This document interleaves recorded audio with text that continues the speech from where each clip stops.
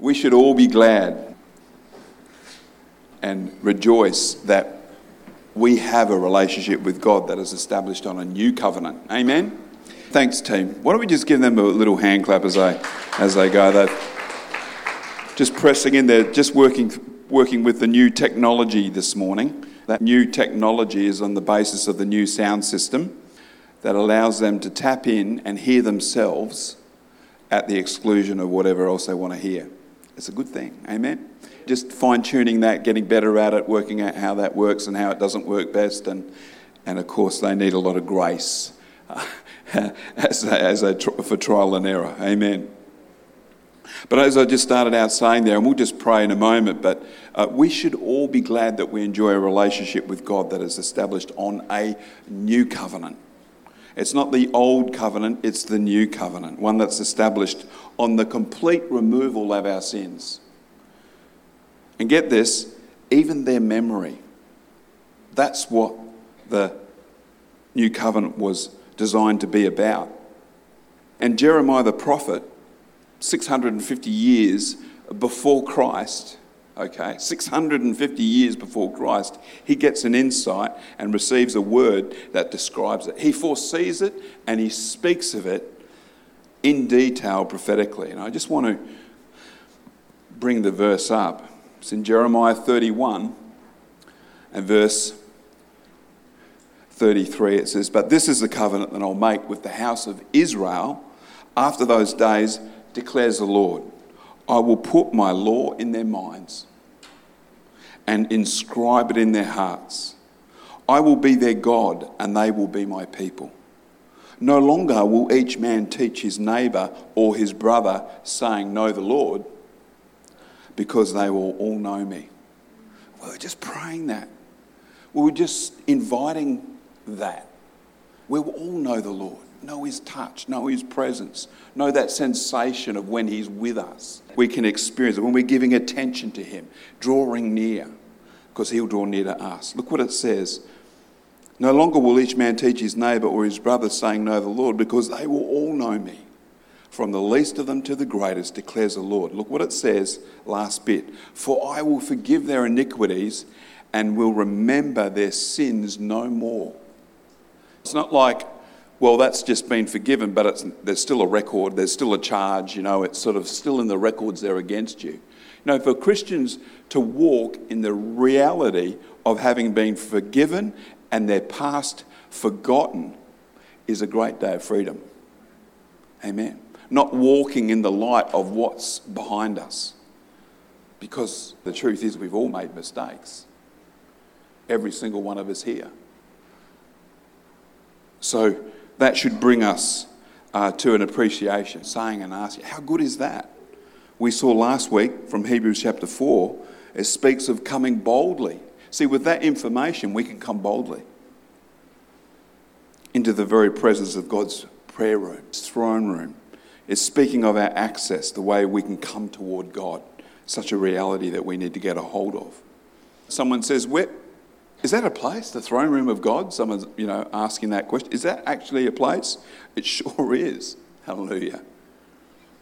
When Jesus ascended into heaven, his resurrected, in his resurrected body, he was seen by 500. We talked about that a little bit last week. There was only 120 that were waiting and doing as he said 50 days later. Only 120. Where were the other 380? Oh, well, the tide was good, so we had to go deal with that. No, please. All the fishermen, I love you, okay? All those that love to get a line in the water when the conditions are right, we love you, etc., and we understand. It does make you wonder, what happened to the 380? Where'd they go? On the day of Pentecost, Peter preached from Psalm 110, and he said, "The Lord said to my Lord, sit at my right hand till I make your enemies your footstool." That's not recognition of the battle that we're called to. There's a battle with our enemies. There needs to be an appreciation for the Christian who's walking with God, talking with God, that there's a battle going on around us.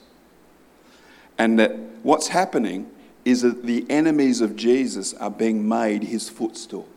And we're a part of it. In this series on prayer, we're going to talk about how prayer is one of our major weapons in this era. Prayer. This is what our current topic is about. We saw last week that one lie and deception that needs to be overcome is that we need to come to God in prayer. This idea that we need to come with this sense of guilt or shame or unworthiness, even feeling unwelcome as we approach the throne room of God. How many of you know that's a lie that will rob us? That's a lie that will hold us back. That's something that's going to stop us from wanting to come.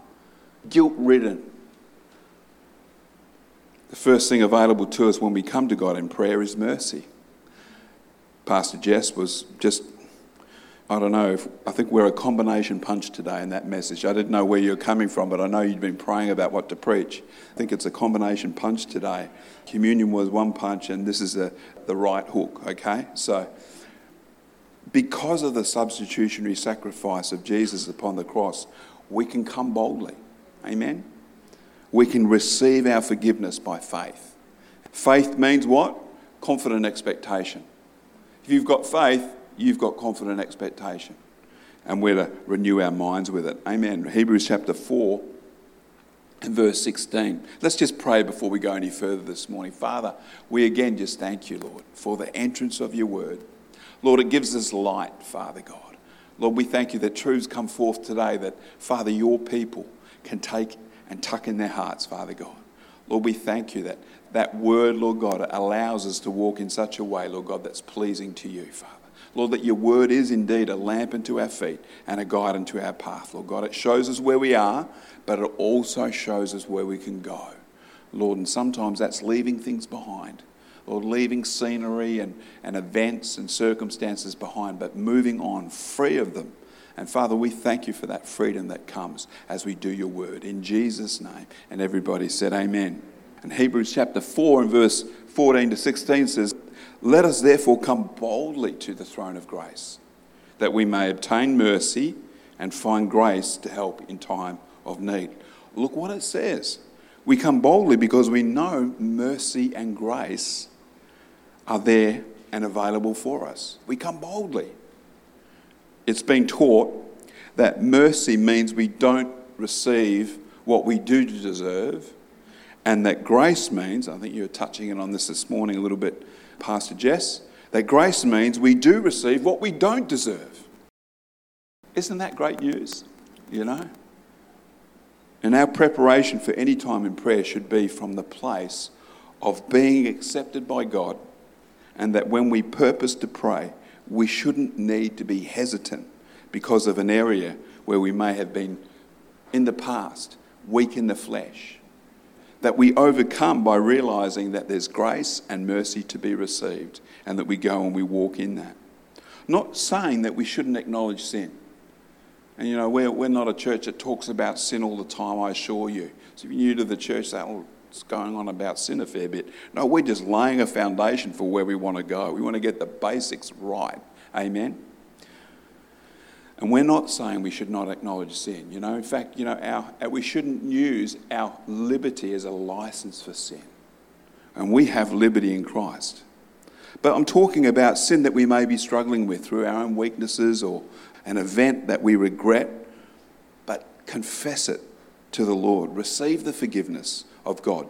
Dust yourself off and get back up again and get back on track. Amen. That's what we're all called to. Just don't let sin stop you from coming to the Lord in prayer.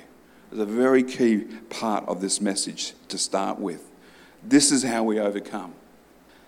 This is how we gain the victory over the weaknesses of the flesh. Nothing good comes from shying away from the Lord.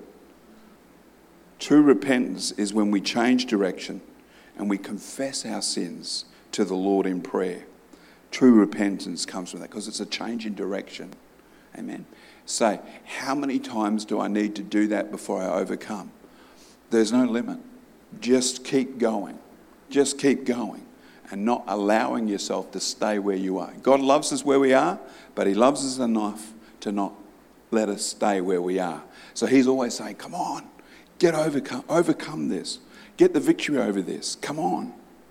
And 1 John 1:8, verse 9, it says, if we say we have no sin, we deceive ourselves.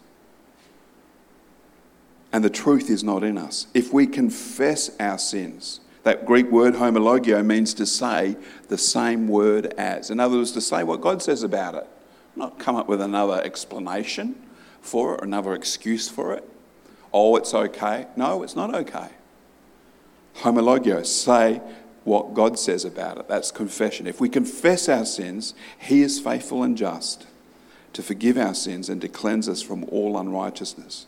If we say that we've not sinned, we make him a liar, and his word is not in us. Getting the victory over sin and weakness of the flesh is never going to be accomplished if we run from God. Never going to be achieved. But if we run to him, he will help us to overcome so that we can move on and keep our walk with God going. So just being mindful of just the love. And in the context of prayer, remember Mark 11 and verse 25 to 26. Jesus taught letting go of sin. He taught it. Look what it says in verse 25. It says, and whenever you stand praying, if you have anything against anyone, forgive him, that your Father in heaven may also forgive you your trespasses. Wow. But if you do not forgive, neither will your Father in heaven forgive your trespasses. It's pretty sobering, isn't it? We get to realise that we're not walking in forgiveness toward others. God's not compelled to walk in forgiveness toward us or to allow that forgiveness to flow in our lives. So Jesus is teaching us how it works. If we fail to forgive someone who sinned against us, then we will also not receive mercy, the forgiveness that we need in our lives to walk free from sin. So it goes like this. We get free when we set others free.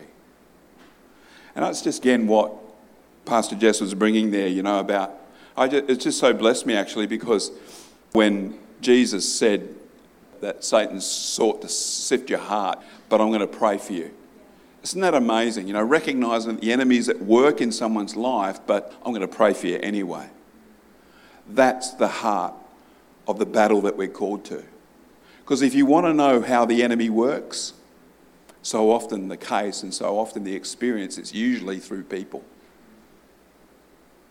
And God calls us to another place, to a higher place, to his place, where he's ever living to make intercession for us. And I know it's scary because, you have to walk through your own prejudices, your own bias, but you don't know what they did to me. No, you don't know what Jesus did for you. Or not that you don't know, but you're not living in the highest reality of that. Amen. And we've all had it. We've all had someone who rubbed our fur the wrong way. Only there's some who did it for a while. And you don't want to forgive them. If you know what I'm talking about. We can laugh about it a little bit because it's not in our natural inclination to forgive when we've been hurt. But God calls us to it. Because if we don't, he can't forgive us. And he wants that grace and that mercy flowing through our lives in such a way that others can receive it. That we might be those channels of love and blessing. That's the goal. That's the purpose. And, really I'm highlighting in another way that that's the battle that we're called to as people of prayer. Amen? And I love this. Psalm 103 verse 11, it says, for as the heavens are high above the earth, so great is his mercy toward those who fear him. As far as the east is from the west, so far has he removed our transgressions from us. He's removed them. If you can measure east to west, that's how far it's poles apart. That's how far he's removed them. And getting free is New Testament biblical. It frees us up when we free others. It frees us up. We get free. Hallelujah. You see, the enemy that we're fighting is the one that would seek to keep us feeling condemned and judged, unworthy of the forgiveness of God. That's the enemy that we're against. The condition in which we'd not even consider praying to God because we feel so bad. Now, we were taught in Bible college, actually we were taught a few things in Bible college, but it's always good when you can think back to the framework that you were given. One thing that we were taught in Bible college was that we need to know who God is, we need to know who we are in Christ, and we need to know who the enemy is. There's a nice little framework there, and you can maybe look at that, maybe write it down and consider if you've got knowledge in those areas. But when it comes down to the enemy, we were taught in Bible college that in actual fact we have three enemies. We have the flesh, that we need to keep dead and buried, face down, so that if it tries to dig itself out, what does it do? Dig itself deeper. That's the flesh. We need to keep him dead and buried. And we all have one. Amen. We all have one. And we don't want to let him out. The flesh is weak, but the Bible says the spirit is strong. So what's the answer? Walk in the spirit. Always be walking in the spirit. You might have an immediate, when it's trying to resurrect, when it's just trying to jump up out of the box, walk in the spirit.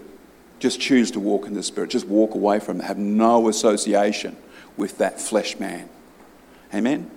We're all called to it. If you've done it a few times, it gets easier. Just in case you're out there saying, but it's so hard. I know, but it does get easier. And you might be surprised when those flesh attacks come. They can come when you're well and truly into your Christian life. And you hear testimonies of people who are walking with God strongly, and they have a flesh moment. And it just about undoes their whole Christian ministry. So sad. The world, the flesh, the world, the devil. These three enemies. Of course, the world, the devil and his cohorts. They'll try and run it. They're trying to run the world if we're not careful. And we need to be out praying against that. And of course, the devil. Someone says, what's the devil all about? Well, he's just about rebellion. He's the ultimate rebel, is the devil. What we've considered so far is that the weakness of the flesh is an enemy to prayer, and that refusing to be tricked into condemnation or a sense of being unforgiven is for all of us the way forward. Being restored to fellowship with God is key in overcoming the flesh. Romans 8:1, it says, therefore now no condemnation to those who are in Christ Jesus, who do not walk according to the flesh, but according to the Spirit. So there's that step away from activity in the flesh, stepping away from it and just saying, I'm not going to live out of that. I'm not going to live out of that box, that old man. Paul said, my old man was crucified with Christ. That's where we need to see him. He's dead and buried, left behind, and walk free of it. James chapter 4 and verse 7 says, submit yourselves then to God, resist the devil, and he will what? Flee from you. He's going to flee. So it's just resistance. Just resistance. And how do you resist? The enemy doesn't want you praying. There's the first thing you need to realise. What's he trying to do? He's trying to stop you from praying. He's trying to stop you from connecting with your Heavenly Father. He's trying to stop you from having those lovely quiet moments where you are just restored and refreshed and come up to another place in God. That clarity comes again. He wants you not walking that way. He doesn't, he's the one to initiate imaginations about you not being worthy, not being right with God. Jesus said the devil was the father of lies. He said the devil was a liar from the beginning. So he's out there in the world lying his face off, Someone said, you may have heard this before, but when do you know the devil is lying? When you see his lips move. Because that's all he knows is lie and deception. Amen? And of course, the scripture goes on in James 4:7. It says, verse 8, it says, draw near to God and he'll draw near to you. God's always so willing to meet us where we are. Draw near to God and he'll draw near to you. Cleanse your hands, you sinners, and purify your hearts, you double-minded. Grieve, mourn and weep. Turn your laughter to mourning and your joy to gloom. Humble yourselves before the Lord and he will exalt you. I want to finish on this thought this morning. With a focus on being bold toward God, coming to him confidently, some may wonder if humility is important. Fair call, fair question. Is humility still important? Well, I believe it is. Catherine Kuhlman, I don't know, somewhere during the week I must have said to someone, the first time I heard Kenneth Copeland speak was, I think, about 1985. Who's heard of Kenneth Copeland? I actually, as I sat and watched him, I actually thought to myself, who does he think he is? I had you know what? Because he wasn't coming from what I assumed you should come from if you're in a pulpit, and that is from a humble place. He was coming from a confident place. And I'd not seen that before in the pulpit, certainly not the church that I was going to at the time, and it really took me back. I thought, who does he think he is? But again, the word comes through and, of course, starts to touch your heart. And, of course, I must admit, I've been blessed by that ministry many times before, and even been told by the Lord to give money to that ministry. Some would say, well, he's got enough now. I don't know. If God tells you to give, you give. Amen? Because you may be giving into good ground that's going to be a blessing back to you. And we understand that truth. We know it's biblical.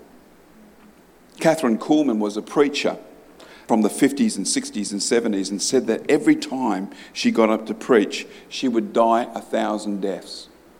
Beautiful little saying. And she would so humble herself so that her ministry was nothing of her and all of God. A great pre-preparation in her heart, a great little adjustment that she would make was to just deal with any area of pride or feeling big and good about herself, but rather just die 1,000 deaths. She'd just go through this process. She came up so humble.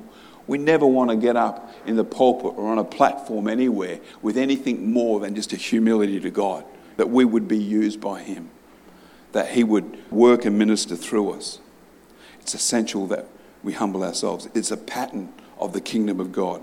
Notice the resulting humbling of ourselves as well. It says in 1 Peter chapter 5 and verse 5 to 7, it says, likewise, you younger people, submit yourself to your elders. Yes, all of you be submissive to one another and be clothed with humility. For God resists the proud and gives grace to the humble. Therefore, humble yourselves under the mighty hand of God, that he may exalt you in due time, casting all your care upon him, because he cares for you. I love that passage, and I know that the Lord spoke to me one day. I was saying, Lord, how do I get to that place that you really want me to get to? And he actually said to me, it's through humility. Humble yourself under my mighty hand, and that's that. Not being, I'm just nothing, I'm just not worth anything, but rather just humbling yourself means giving all praise and glory to him. Being bold and confident, but also being humble is the balance to master. It's a tightrope where you're always making those constant little adjustments, and we're all called to that, where we need to constantly make those little fixes and put those little adjustments in. I understand that there's an appreciation to have here, because we know that there's an enemy out there. We'll look at this next scripture because it does explain it so well. It says, 1 Peter chapter 5 and verse 8, it says, be sober, be vigilant, because your adversary, the devil, walks about like a roaring lion, seeking whom he may devour. It says, resist him, steadfast in the faith, knowing that the same sufferings are experienced by your brotherhood in the world. The ongoing peril for the weak is that the enemy is ready to deceive them right out of what God has for them. That's the peril for the weak. That the enemy would deceive them out of it, that he would lie their way and lie to them in such a way that they can't actually receive what God has for them. What a tragedy it is for God's people to be robbed of the blessing that's coming to them, to keep them from being bold enough to pray and stand in faith upon the promises of God and see God's will in heaven being done on earth. I don't know about you. I'm concerned about that God's people would be so deceived, that would not recognise when it's actually the enemy that's roaming around trying to devour, rob them of what God has for them. The Bible says resist him. steadfast in the faith. What did Jesus do when the devil came to him and tempted him in the wilderness? What did he do? Spoke the word. He just had the word ready from his heart and just spoke the word and just said what God said. Kept it biblical. And that's what we're all called to do, is to keep it biblical. Keep saying what God says in the midst of a deception or a lie from the enemy. Just keep saying what God says. And we'll see the victory through his word. And see God's will in heaven being done on earth. And that's what we're all called to. That's why we pray, is to see God's will in heaven being done on earth. And you look at the world today and what's going on. We could speak of Ukraine and changes of the, the balance of power there in Europe and all those things, and get concerned about it. You say, what's our job to do? Is to pray. Be praying for the church in Ukraine. Be praying for current government and the work that they've got ahead of them, even in this global pandemic, and the initiations of the things that needed to be done, the steps that need to be taken to keep the population safe. We need to be praying for our government, not criticising them. Amen. We need to be a people that stand up and pray that way and not afraid to. Let's see God's will in heaven being done on earth. Amen. Amen.